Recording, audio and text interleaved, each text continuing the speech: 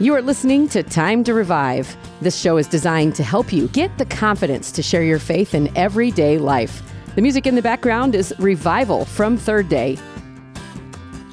And I'm Angie, your host. I have in the studio with me Mr. Mark Bird with Revive Ohio. Hello, Angie. Well, hello, and once again, diving into discipleship. Probably my favorite series that we've done so far. This is something where you started this, honestly. You started talking discipleship, and then God just ran with it in my life, and now it's everywhere around me, and I'm so inspired. Today, I really want to talk with our friends about why it's our personal responsibility to do this. Here's my impression of the larger church. I'm not saying individual churches, the church as a whole. Like some people call it the Big C church, right? Right. I would say most people look to the pastor to spread the gospel message, that's their job. It's kind of an unspoken rule, right, or an unspoken thing that we put on our pastors, that they're the ones who are qualified and they're the ones who know what they're saying. So if you had a friend, you would bring them to your pastor to find salvation. Am I right? That's perfect. And actually, Angie, I'm going to share a personal testimony about that. Ooh. That my wife shared through Revive. And she said, well, and this was like the second week. And she says, always before, if I would run into somebody who I felt like, man, they're ready to receive the Lord, she goes, that's the first thing that I would do. I would bring them to church and introduce them to the pastor so he or she could lead them to the Lord. Right. And that was my wife. Right. And she said, I learned that I can do this. Yeah. I can do this. And in fact, God expects me to do this. Right. That is the thing that we need to make sure people hear. Yeah. Is that when Jesus says, go and make disciples, he's talking to every one of us. Right. It doesn't take a pastoral degree. It doesn't take seminary. It takes a willing heart, and he will do the rest. So I think we should jump into Scripture. I think we should, Angie. Let's go. And we always talk about Matthew 28, 19 and 20 and that for the Great Commission. But today we're going to look into Mark chapter 16. And he starts in verse 15. And he said to them, to his disciples, go into all the world and preach the gospel to every creature. He who believes and is baptized will be saved, but he who does not believe will be condemned. Interesting pause here, Angie, because do we really still believe that if you don't believe, you'll be condemned? I mean, I think that's a great place to start in our belief system. Do we believe that there is a heaven and a hell? Right. And if you're not following Christ, you're going to hell. Right. If that is a sobering reality, but does the Big C church believe that still anymore? Yeah. And here's the other thing. He's saying to go and preach the gospel. Does everyone know what the gospel is? I don't think so. I've found it personally when you say, go to the gospel of, or go to the gospels and read about Jesus, and people don't know what the gospels are in the Bible, and they don't understand what the gospel is. Right. Gospel literally means good news. Yes. And it's the story of Christ, what he did. Yeah. Matthew, Mark, Luke, and John are 4 accounts of exactly what Jesus did from beginning to end. I mean, he's throughout the whole Bible. Right. Let's not say anything different, but that is what the gospel is. Right. And in order for good news to be really good, you have to really understand what the bad news is. That is so true. And so the bad news, he who does not believe will be condemned. And that, without saying, is condemned to hell. So our personal responsibility is what I'm hearing you saying, is to make sure that people understand that there's a reality. Right. Now, we're not going to go around and saying, you're going to hell, right? We're not going to go around and say that. We're not judging them, right? But there is a reality that there is the way, the truth, the life, and that's Jesus. It is. And that takes me over to John chapter 15. And Jesus saying, I am the true vine, and my Father is the vine dresser. Every branch in me that does not bear fruit, he takes away. And every branch that bears fruit, he prunes that it may bear more fruit. Okay, and I'm going to skip over to verse 6. It was interesting because it says, if anyone does not abide in me, he is cast out as a branch and is withered, and then gathered and thrown into the fire, and they are burned. Now, what's interesting about that, Angie, when you talk about personal responsibility, wow, that sounds harsh. It does. It's saying, I really need you to bear fruit. And in fact, if you're not, you're going to be cast out, you're going to wither, and you're going to be cast into the fire. So how does that become our responsibility to everybody else around us? Right. So in order to love, and we talked about this before, Angie, in order to love, you have to know Jesus' love. Mm-hmm. You have to abide in him. You have to stay with him. And he wants everybody to be saved. Exactly. It says it in his word as well. Exactly. He wills that none perish, but that all come to repentance and come to knowledge of Lord and Savior. But here's the cool thing. Jesus is saying, just live in me, just stay with me, and you will bear fruit. That's what he's looking for, us to bear fruit to what? What does that fruit that we bear do? It feeds others the good news. I heard a friend say, I want to bear so much fruit that people are drawn to it that they pluck it and eat of it. And I was like, I love that picture. Yeah, that's I awesome. love that picture. Yeah, that is so good. And so that takes me then over to 2 Corinthians 5, because then the question begs, and everybody says this, well, I don't have that calling. Oh, I've heard that. I don't feel that drawn to ministry. That. Yeah, right? no. Yeah, no. You may not be called to be a missionary and go to a foreign country, but you are called to be a disciple maker. But you are called to be a disciple maker, and you are called to be a missionary wherever you live. That's true. I'm going to go over to Paul's second letter to the Corinthian church in chapter 5, starting in verse 17. I'm going to start in 17 because it says, if anyone is in Christ, he's a new creation, and old things have passed away. Behold, all things become new. Interestingly, I'm reading that in context with this because then he turns around and says in verse 18, now all things are of God, who has reconciled us to himself through Jesus Christ and has given us the ministry of reconciliation. That is, that God was in Christ, reconciling the world to himself, not imputing their trespasses to them, and has committed to us the word of reconciliation. What is reconciliation, Angie? What is that? Well, I think of reconciliation between two people is when you bring them back together, back to the state of them being back in good standing with each other. Yeah, that's good. It's interesting. The online dictionary says this, the restoration of family relations.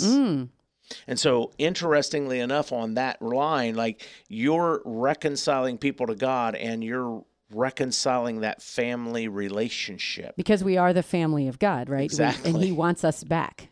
Right. And he says this in verse 20, therefore we are ambassadors for Christ, as though God were pleading through us. We implore you on Christ's behalf, be reconciled to God. And I have to throw in verse 21, for he made him who knew no sin to be sin for us, that we might become the righteousness of God in him. That speaks to me also of bearing fruit.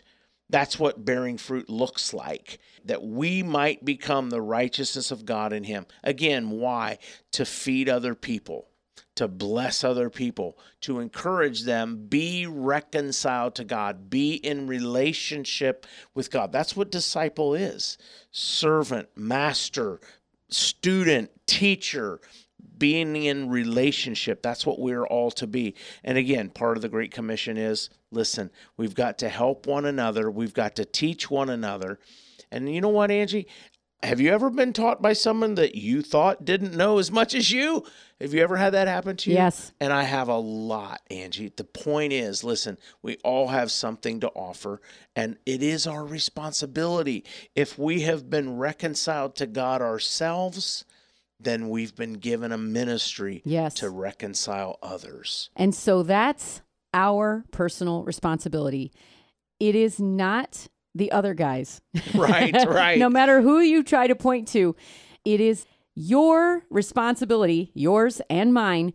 It is our responsibility to be sharing this message and to make disciples of the world. And you may think that's a big word and a big responsibility, but it doesn't have to be that big when you break it down. Get some help and just start doing it. Amen. Live it out. Let's go ahead and move over to our testimony time. And with me on the air today via telephone is my dear friend, Ed Green. And Ed Green is an elder, and Ed Green is a brother, and Ed Green is a friend, and Ed Green is a lot of things to me. And so I'm excited that you were able to take a couple minutes to join us today on the program, Ed. Oh, you're welcome, Mark. Good to be with you guys. Yeah, and so today we're continuing on, and this is the segment that we do, which we call the testimony piece. So this is where we get real life examples of what we're talking about today, and discipleship is the topic today. Ed, is discipleship something that's just becoming archaic in the church? Well, it can be. One thing we want to do in churches is turn discipleship into another one of our programs. And I understand people need programs, but the church is about ministry, right? Yes. So we need to equip and prepare the saints for ministry. When somebody comes to the saving knowledge of Jesus Christ and is filled with this Holy Spirit, not just Jesus is my Savior, but I have accepted Jesus as Lord of my life, and I want to surrender that life. Jesus put together a toolbox that we could do this in life. We could do this side of heaven. And on the top of that toolbox is the letters discipleship. And in Matthew 28:19-20, you know that's the Great Commission. But how Jesus leads out in that, when he says, all authority is given to me on heaven and earth, I have to set back and I have to think about all the people that I set under their teaching and all the things I've been taught in Christian ministry and all the things I've been taught through my local church. And I have to think sometimes we need to set underneath all authority. Sometimes we need to be discipled by Jesus Christ. Amen. And programs and all those things we do are great.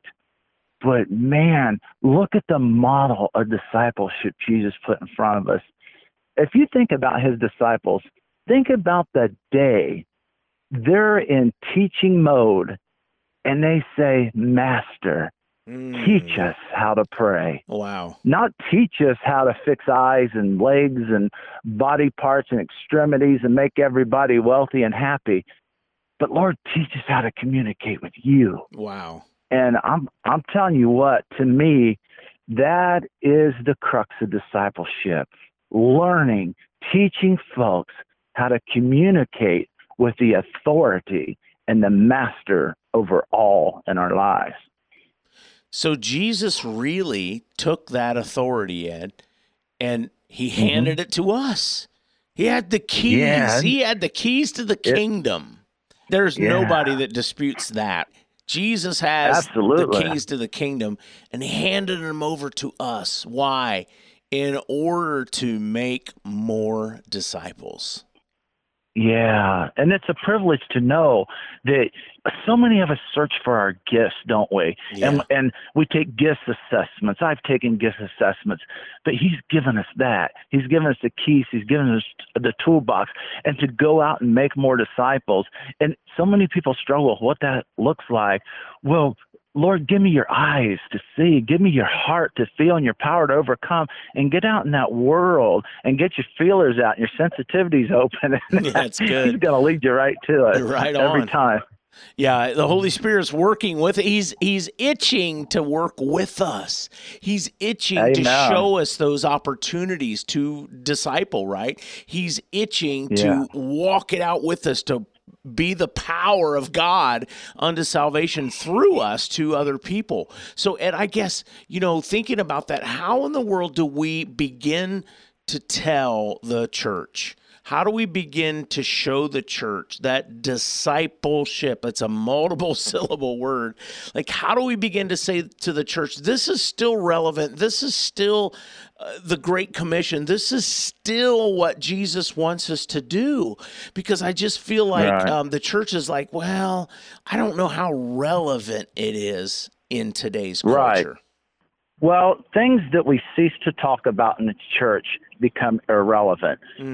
We don't talk about sin. We don't talk about the blood. We don't talk about those things that are sneaking in. You know, the lion that prowls around to devour, he's after the saints. Yes. So we don't talk about those things that will ward off that enemy. And believe me, when we have people in discipleship mode, the devil hates it. The devil flees from it. The devil don't know how to handle it. And when people are getting together and they're serious about equipping the saints to do the work of the Lord, the great commission that he's commanded us to, the devil just doesn't have a whole lot of room in that place. And Mark, I honestly believe this. I've been in leadership for a lot of years. I believe and I know that it comes from the top. It comes from the pastors and the elders in the local church to make discipleship a priority for each believer and for each new convert coming into that church. Hey, you know what? Welcome to the family of God. You know what? We're going to hit the ground running. I want you in the pastor's discipleship class for 6 weeks. After that, we have some leaders, some elders in the church, and we're going to take you through some practical discipleship. And you know what? If we don't have a plan, what do we have? We have chaos. It drifts off to the side, and it's not important, and it doesn't seem relevant. But yet it is, and absolutely. So I just believe it starts with the local church, the leadership in the church, the folks in the church, and like I said, us personally just going to all authority for our discipleship. Yeah, and I guess, Ed, I think we do have to take it personally. And I know that's not exactly the way that you worded it, but that's kind of the way I heard it, and it kind of hit my spirit. It's like we have to take discipleship personally. You know what? It's a personal call. You know, when Jesus called Peter, he called him personally. When he called James and John and Andrew, like he called them personally. We have to take discipleship personally. And when Jesus had the 12, I mean, they took it personally. And you know what they ended up doing, Ed? They ended up forsaking their lives. Yeah, isn't that right? They walked away from the nets. Yes. They walked away from everything they trusted. They put their faith in, and they followed this Jesus, the essence of all authority. You know, when you're around that and you feel that and you sense that, you gravitate toward that. So that's what those disciples were doing. It's true. Ed, I'm thinking about this. So this discipleship thing, is it really costly? Is it going to cost me something as a Christian? I think it better. I think anything that's worth doing, as we know, has a cost to it. You know, what has your walk cost you? What has Christianity cost you in general? Every avenue of this walk we take and we pick up this cross and we decide we're going to go deeper with the Lord, there seems to be a cost to it. And it may start in your home. You know, your spouse may be bothered by it a little bit. Your kids may make a little bit of fun of it. You know, why are you always in this stuff? Why are you always doing this church? Why? And you know what?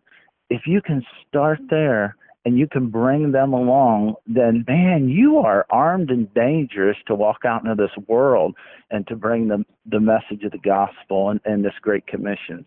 That's kind of a starting point for it. That's so true, Ed. And so the biggest thing is we do, you know, we want the hearers, the listeners today, we want them to be encouraged to really re-embrace discipleship. But the truth is, though, Ed, it's just like salvation. I mean, it's not, your life is not going to be a rose garden from there on. I mean, it is in this life, you will have tribulation. If you're a discipleship, you know, person, if you're a disciple maker, it is going to cost you. There is work involved. It's messy at times, right, Ed? Absolutely. You know, you look at it like the person that's sick and tired of carrying extra weight and they determine to lose the weight. It's a decision that you make to do that. You flip the switch and you go. You think about the person who was a addicted to drugs or alcohol or sex or whatever it is, nothing changes until that person is sick and tired of being sick and tired and determines they want change. And I think that's where we fail to get with things like discipleship and fulfilling the Great Commission. We don't hurt. We don't let it cost us. We want to find a comfortable program, and we want to add it to the list of things we've done in the church. And that's sad, because discipleship at times is going to be painful. It's going to take you out of comfort zones. It's going to hurt, but in the long run, it's rewarding. I mean, it brings you closer to Jesus. It gets you in front of people that are desperate we walk around death every day, people who have a death sentence on them. We possess the words of life, and yet we hold that in. And unfortunately, we're so desensitized with everything else we're involved in, we can't even see it. Wow. And that's what I'm saying. We got to get to the point where all this just breaks us, and I'm going to lose this weight. I'm going to get off these drugs. I'm going to get over this alcohol. I'm going to get on a discipleship program with Jesus, and I ain't looking back. And yeah, I know it's going to cost, and I know there's going to be some costs involved. But you know what? Boy, I'd rather put some investment in Jesus than about anything else I've ever tried. Wow. That's it right there. It's you and I investing our lives in other people, but we're really investing our lives in Christ. And that's how we have to look at it. It's like, no, I'm making an investment into this person. I'm making an investment into the kingdom of God, but I'm really making an investment with my life into Christ. Yeah. Amen. And that's really how we have to look at it. The rewards are eternal. I think, look at a Christian brother, sister today and say, do you realize that you live forever? Yeah. And what are you doing in this life today that will be put in that account, that eternal account? Man, I think about that all the time. Amen. That's making a deposit, isn't it? Yeah. Love it. Amen. I love it. So, Ed, I'm so grateful that you carved out this time with us today. And of course, it always just flies. And next thing you know, you blink and it's over. But man, I loved this discussion. I think the listeners are going to be encouraged, but we aren't just sugarcoating it. We aren't candy coating it. I mean, it is reality, and it is how we are to give our lives to the Lord. And so, Ed, thanks for sharing from your heart again and letting the listeners get to know you. And man, I appreciate you and your heart, and please carry on, my brother. Carry on. I sure will, brother. We'll continue to pray for you and your ministry and your family and all that you do for Christ. So thanks for having this time with us today, Ed. Yes, thanks for having me. I sure enjoyed it, Mark. Great. And you've been listening to Time to Revive. Thanks for listening to Time to Revive. This show has been brought to you by Shine FM and Revive Ohio. More information about this program at shinefmohio.com. The Shine FM Podcast Network.